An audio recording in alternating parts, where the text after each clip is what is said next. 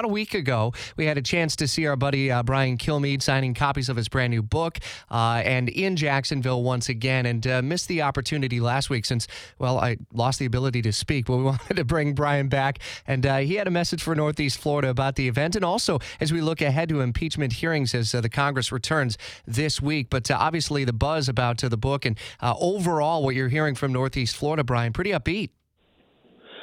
Yeah, I mean, it was pretty amazing to see we put something together. You guys did an incredible job in about 10 days, or less than that.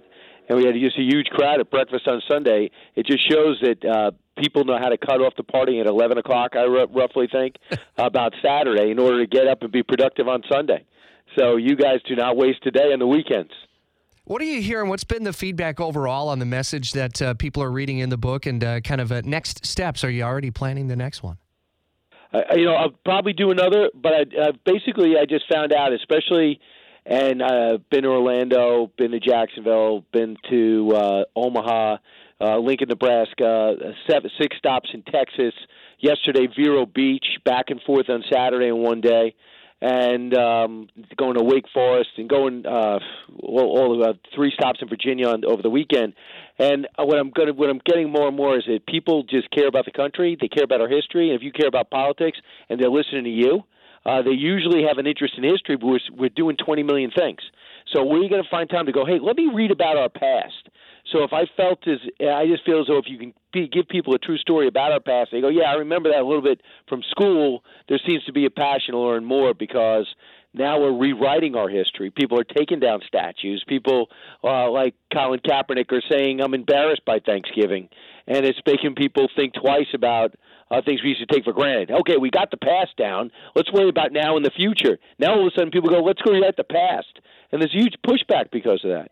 Sam Houston and the Alamo Avengers. As we look to this week, Democrats are releasing a report on the Ukraine investigation. They'll hold their first hearing in the House Judiciary Committee. The White House saying that they're not going to be a part of that at least this week. When do you see them getting involved?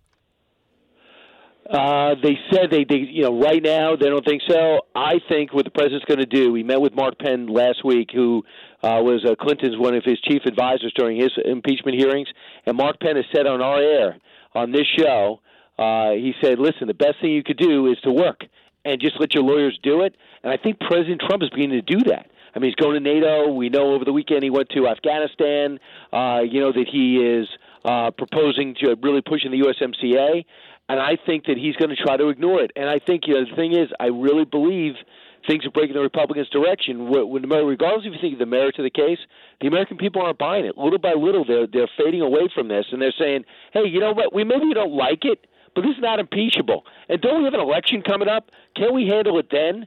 So I do think that this week will be anticlimactic, especially compared to a couple of weeks ago. We pretty much know the case. There's going to be nothing new coming out. There's just going to be more grave people on the left saying how bad it is and people on the right saying how bad the process is. And we're busy. We've seen this movie before. And there's a lot of people like Evan Bayh, former respected moderate Democrat, who says there's got to be an off-ramp for Democrats because this is hurting them. And I think it's going to be censure because they're going to lose control of the narrative if they impeach and it goes to the Senate. They're going to change this thing on its head. And they're going to start bringing people forward that the Democrats have been saying, no, we're not going to come forward. They're going to start subpoenaing them. And then we're going to sit there in a big mess. Meanwhile, the USMCA would affect people listening right now, whether you're in manufacturing or you're in agriculture, you got prescription drugs. I know it will affect people driving to work listening to us right now. And they believe it or not, they agree on 95% of how to bring the cost of prescription drugs down, and they haven't done it yet.